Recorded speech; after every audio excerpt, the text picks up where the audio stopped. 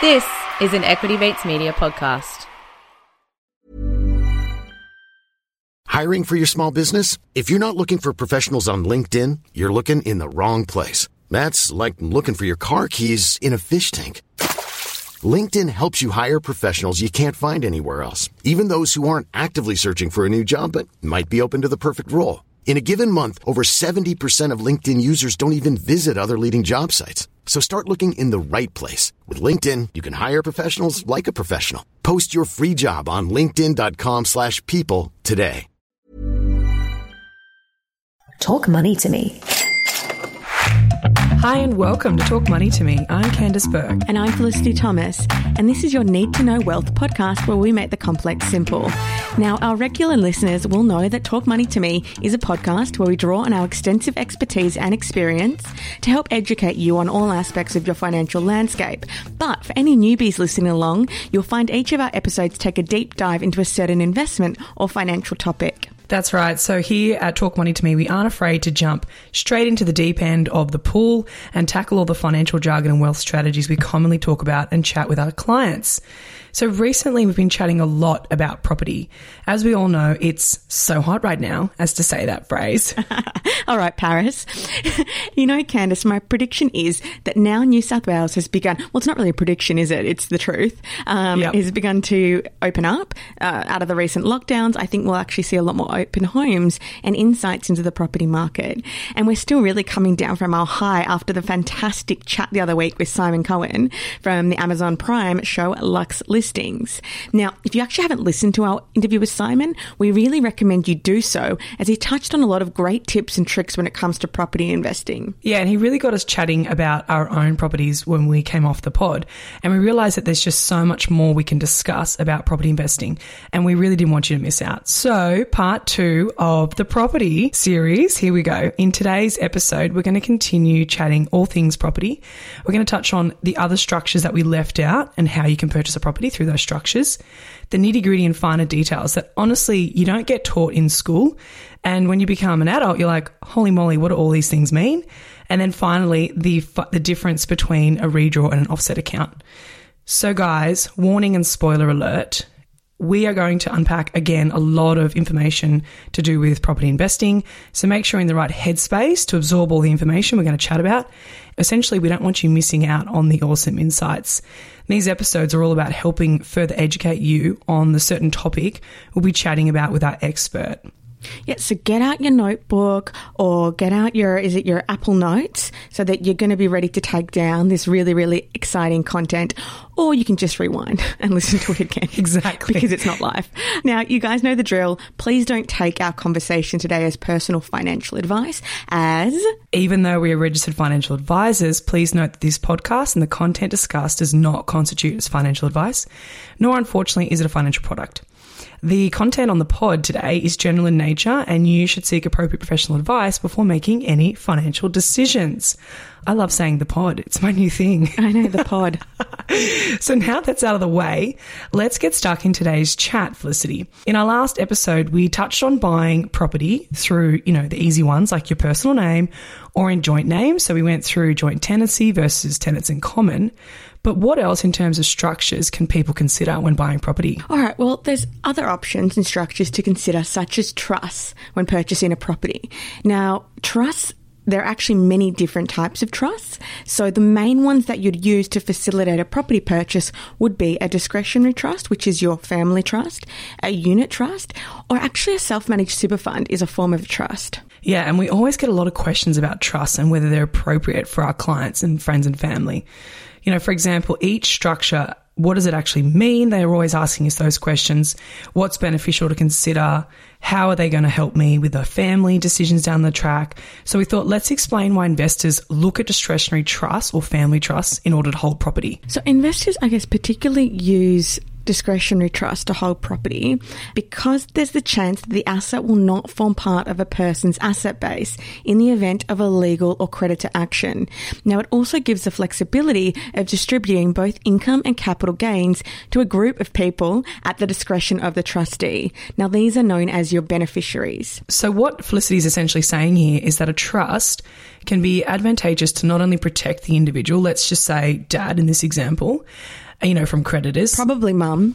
Both, right? Let's say mum and dad own the corner ice cream business or something like that, and they want to be protected from potential creditors. And then they have a family of 3 beautiful children. So they're protecting through the trust unit, but then also they can decide if they want to distribute the income to the younger generation, because typically they are paying less tax, right? So it's advantageous from that side of things. But also important to note that trusts have actually changed over the years. So previously you could actually distribute it to children and not pay the top tax rate. They used to have the tax-free threshold, which is $18,200. However, the government obviously caught in on that loophole and changed it so that if you do distribute income to children under the age of 18, you only get about $460 or $480 tax-free. Other than that, you'll get taxed at the top tax rate. So it's actually really good for families with adult children who are still at uni, not really working, and they can distribute income to those children. Does that make sense? Yeah, it does. 100%. Great. And another benefit under normal circumstances, the rent and any capital gains belong to you, the owner. So what I mean by normal is if you purchase it as an individual or joint. In a trust situation, they belong to the trust and the trust has to distribute them. Okay, so trusts are great, but they're actually not as widely used as you'd expect because there also are downsides. So firstly, a trust structure can be costly and complex to set up. And it can be similar burden as a company to actually operate. It creates an extra set of accounts, documentation such as meeting minutes and lodgements. Now, it's usually more expensive to get trust tax returns done than it is for your normal personal returns as well. And you'll be subject to greater land tax as the tax thresholds for trusts differ to that of individuals. Also, if you're buying a house to live in, there may be tax implications like capital gains tax exemptions that you're actually giving up by having it owned in the trust. But apart from the added costs that we commonly see, a lot of people don't realise that a trust, while it can distribute the income, it can't, however, distribute a loss, right? Yeah, that's correct. And it's often missed when making the decision to purchase property in a trust structure.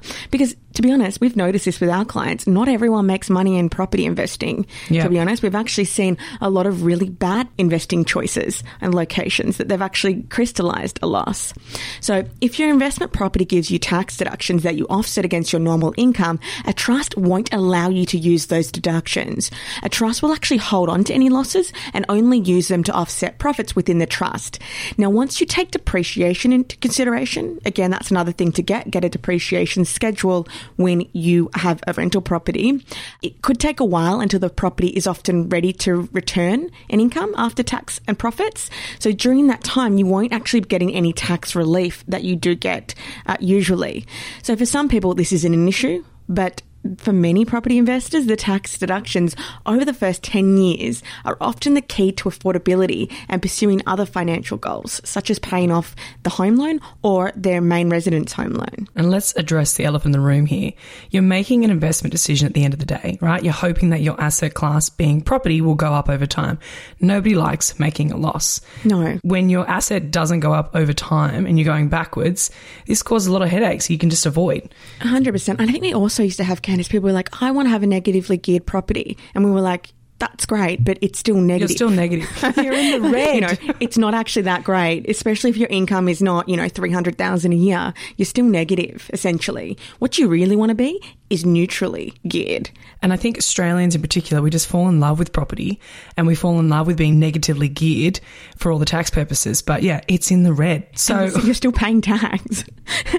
Like it's not good. No. So a second option that people can choose is also via a unit trust. Now, this is not just available for people buying apartments or units like the name kind of suggests. It's actually really funny if you think about it, how the finance industry comes up with these weird jargons and names. Yeah, I know. I wonder who actually came up with this name.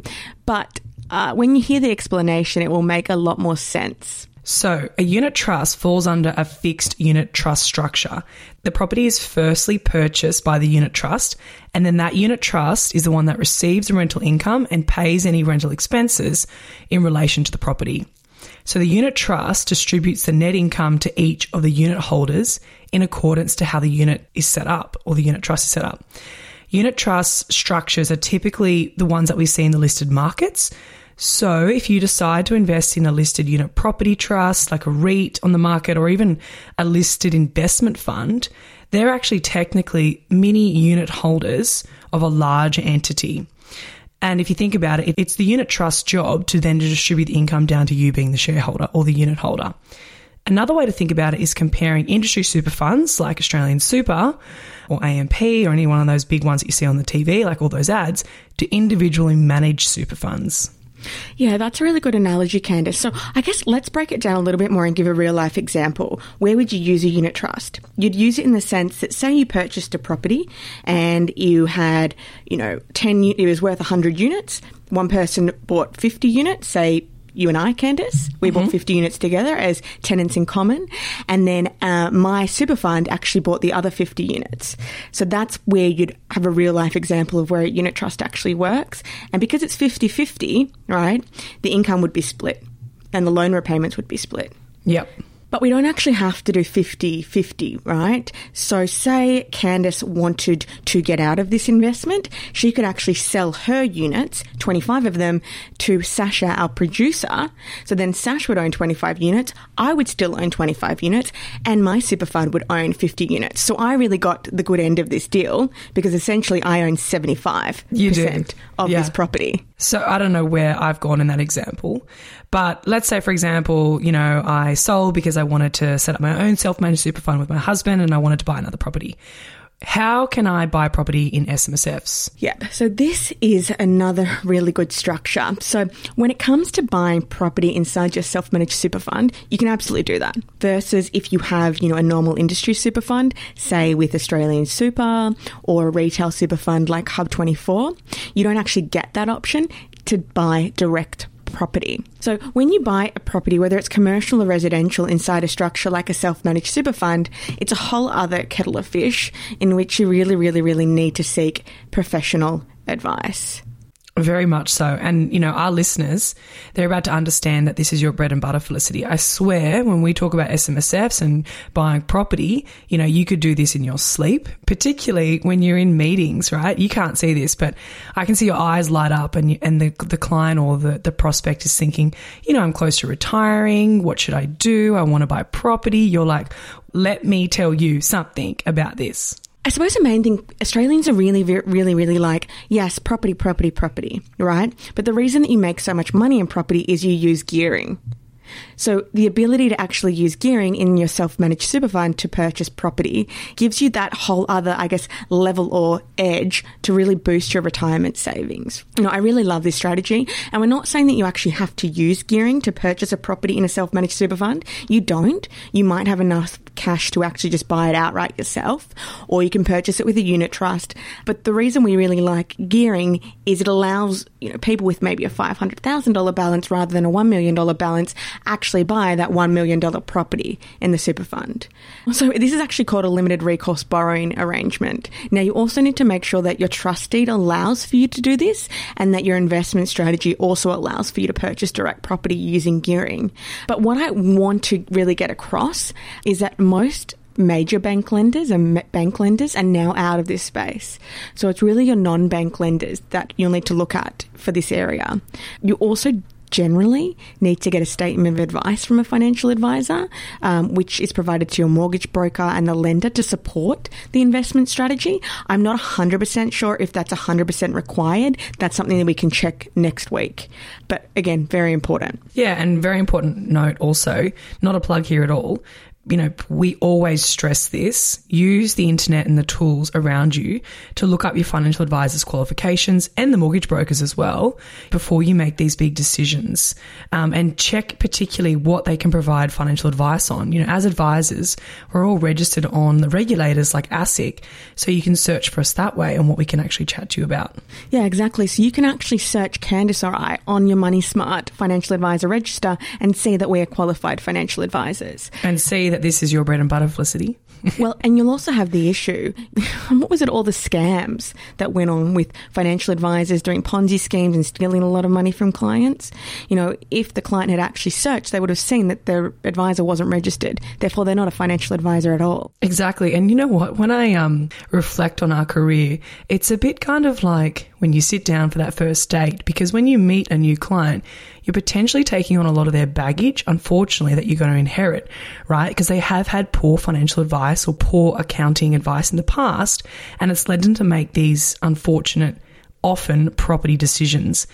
And we have to get over that together as a relationship and work on buying off the plan. Then the advisor gets a kickback for that. That is not good. That is not something that you want anything to do with. I'll tell you why. The property is fully priced and it's also paying your advisor's commission fee for that. So that's bad, bad, bad. Now, let's get back to the self-managed super fund. I think it's really important for our listeners to know that if they do purchase a residential property via their self-managed super fund, they can never live in it. It has to be an investment property. You know, the interest rates are usually a little bit higher, but there's a lot of benefits, right? So the rental income is only taxed at 15% or 0% if it's in pension phase. The capital gains tax on the sale is 10% if it's in accumulation and held for 12 months, or, you guessed it, 0% in pension mode. So a real life example, say I purchase a property for $1 million. I then sell it for $1.5 million. In pension mode, I've got a $500,000 loan. Woohoo! I essentially pay back my $500,000 loan. I've made $1 million. And that's all tax-free. Fantastic. And Felicity, you're in retirement mode, aka pension mode, so no CGT to worry about. Zero. Nada. Thank you. Thank you very much.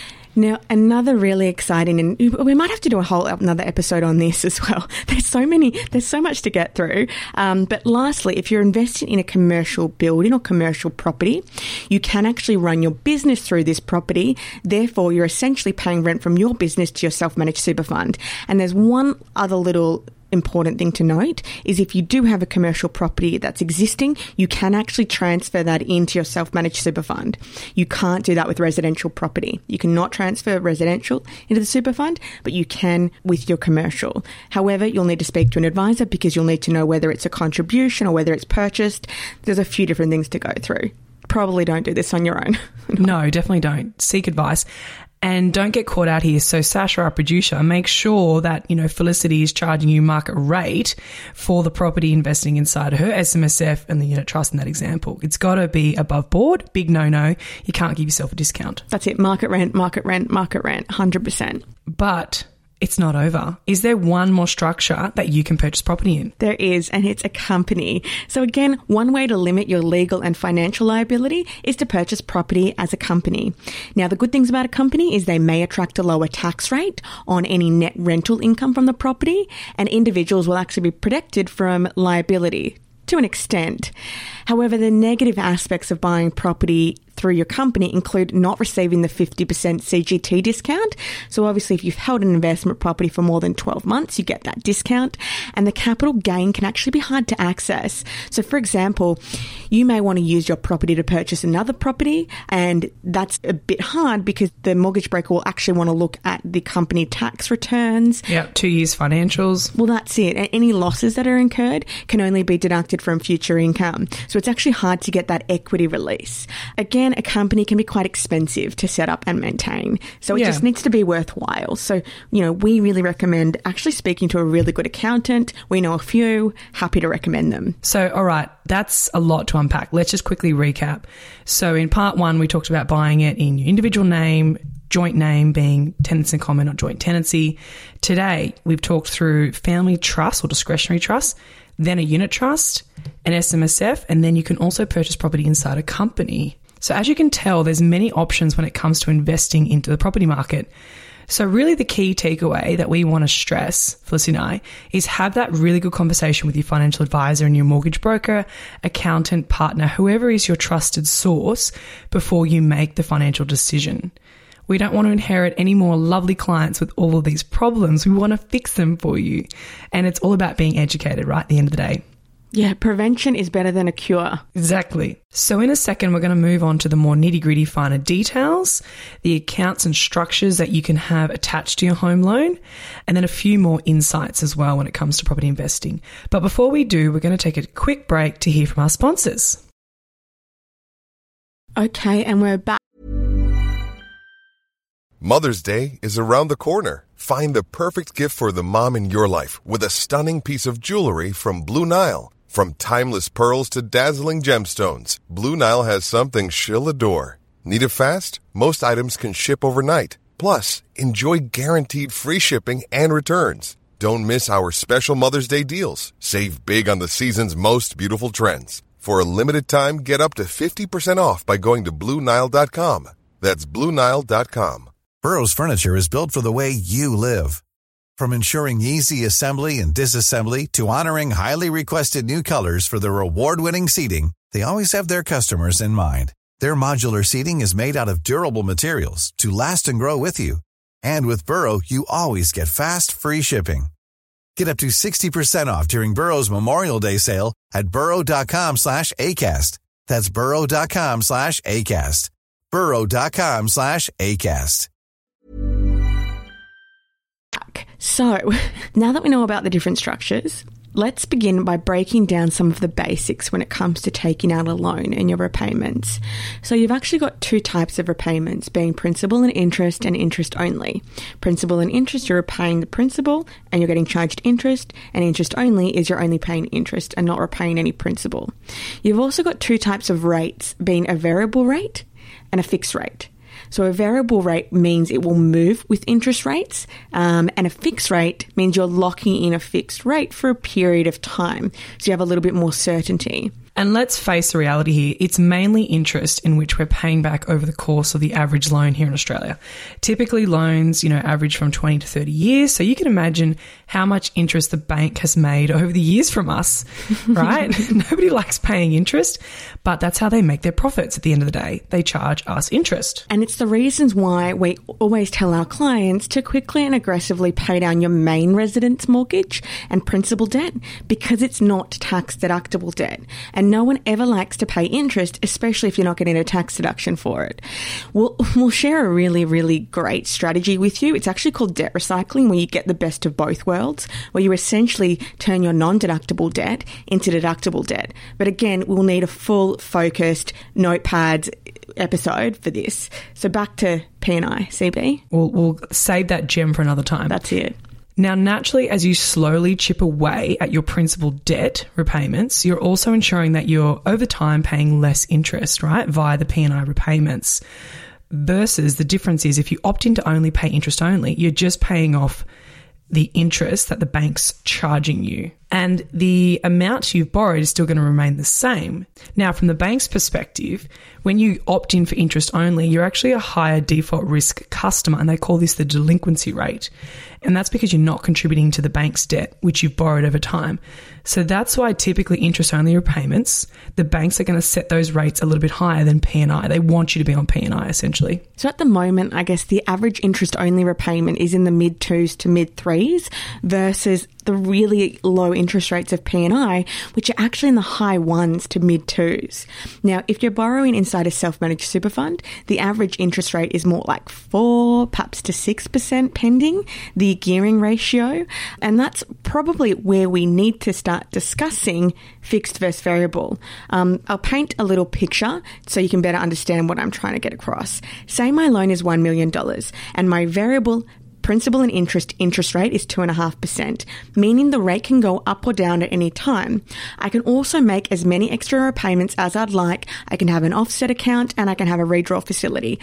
But I want more certainty. So I've actually decided that I'll fix $500,000 of my $1 million loan at 2% principal and interest for 3 years. What that means to the bank is they can't increase my rate from 2% for the next 3 years for the fixed portion. But... Okay, hang on a second. Let's slow down, Felicity. So what you're essentially saying is you've decided to split your $1 million loan. You've put $500,000 away at 2% for 3 years. So you've decided to fix that part, and then your other remaining proportion of the $500,000 is variable at 2.5%. Correct. It could go up and down, right? So the 2.5% could come down to 1.9%, or it could go up to 3%.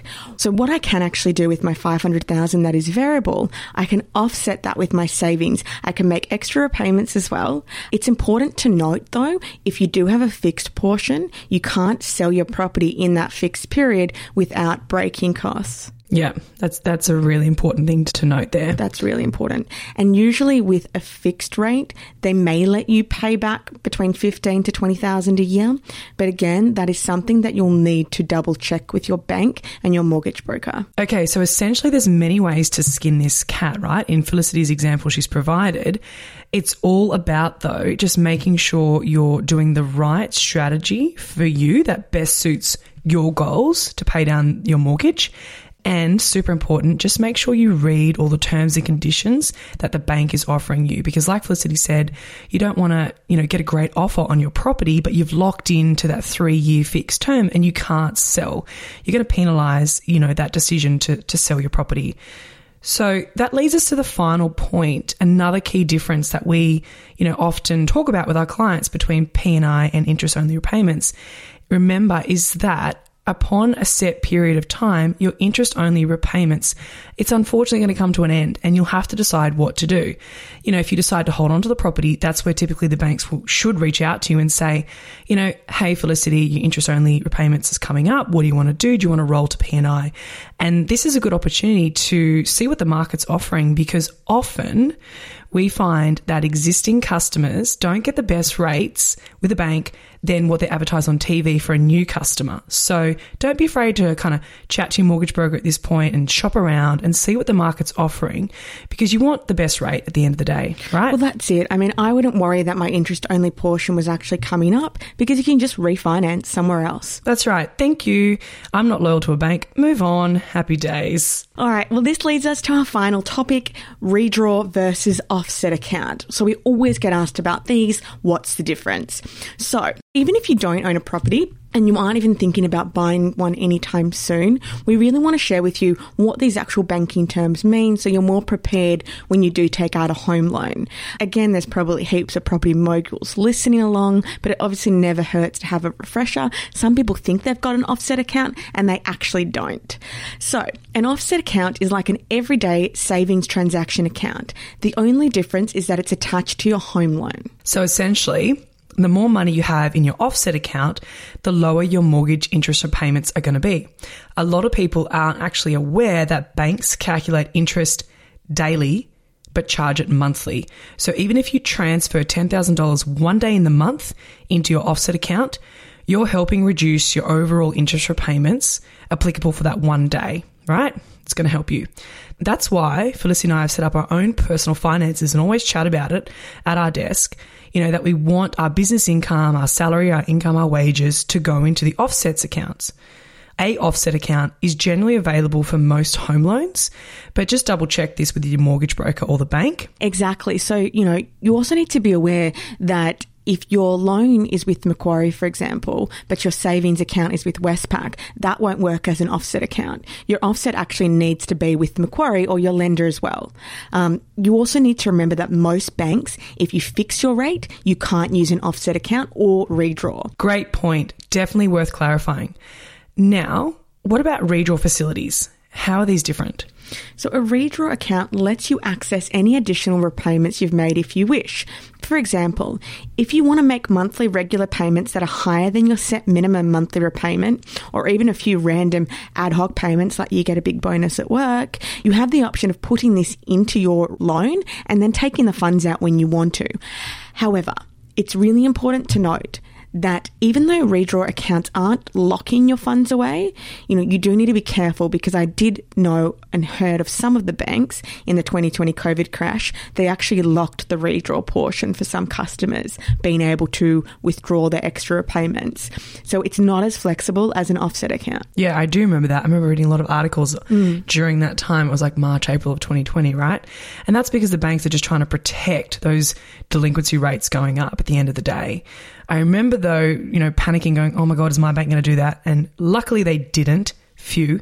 Because aside from that, redraw facilities are such a great lending tool that we can use to give you more control with what you want to put in and pull out of your loan. And that's the main difference between an offset account and a redraw. So an offset, you're essentially offsetting your interest to help reduce your interest charged, versus redraw is also reducing your debt and interest repayments, but the funds are actually paying off the loan. Whilst with the offset, it's just offsetting the interest and not actually paying down the loan. loan.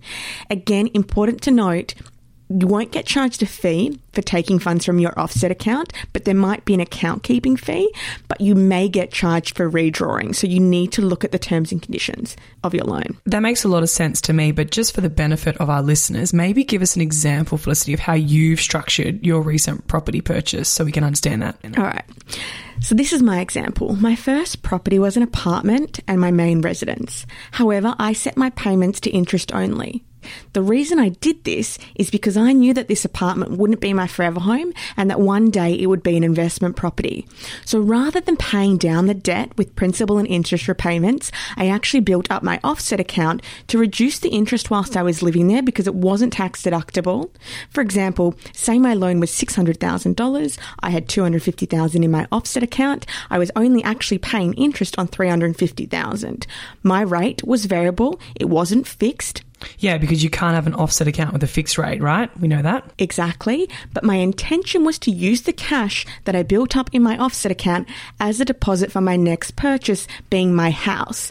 And therefore, my apartment would become an investment property, which meant I would prefer to have a higher tax-deductible debt, being my investment property, than a higher non-deductible debt, being my main residence. Does that make sense? It definitely does. And that's how a lot of people jump from one property to the next, right? You lived in that apartment for 5-7 years. I can't remember exactly how many years it was. That was it. And then you built up your cash and your offset. The bank then goes, great job, Felicity.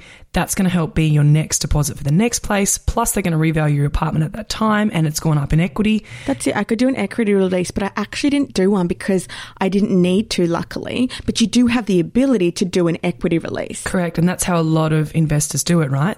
They sit on that asset for a while, they make it their main residence, and then they leapfrog to the next one. That's it. I know people do get really caught up on paying debt down. But, I had a 20% deposit when I did purchase my apartment. So I wasn't geared up to my eyeballs, essentially. Yep. And as the property went up in value, my gearing ratio went down. So that's why I structured it that way. I was just planning ahead, saying this is not going to be my forever home. Now the rent actually covers all of the repayments. So it's neutrally geared. I don't actually make money on it, but I don't lose money either, which is fantastic. And that's what we were saying earlier. That's what we want. You don't want to be necessarily negatively geared. No. I think being neutral is the happy medium. That's it. All right, well, that's a wrap for today's episode. We hope you learnt something new about the ins and outs of property investing or found it as a useful refresher to spark a conversation with your mortgage broker or financial advisor. On that note, we're excited to bring to the pod next week a fantastic special guest coming on the show to talk about, you guessed it, all things property investing. So we're pumped for our conversation with one of Australia's most leading mortgage brokers, Chris Bates from Wealthful. Yeah, and we'll be asking Chris all of your property questions. So as a reminder, send us your queries either via email or reach out to us on our Instagram, which is @TalkMoneyToMePodcast. And as always, if you'd want to get in contact with Candice or I, the details are in the show notes below. Until next time. Ciao. Talk Money to Me is a product of Equity Mates Media. All information in this podcast is for education and entertainment purposes only. Equity Mates gives listeners access to information and educational content provided by a range of financial service professionals. It is not intended as a substitute for professional finance, legal, or tax advice.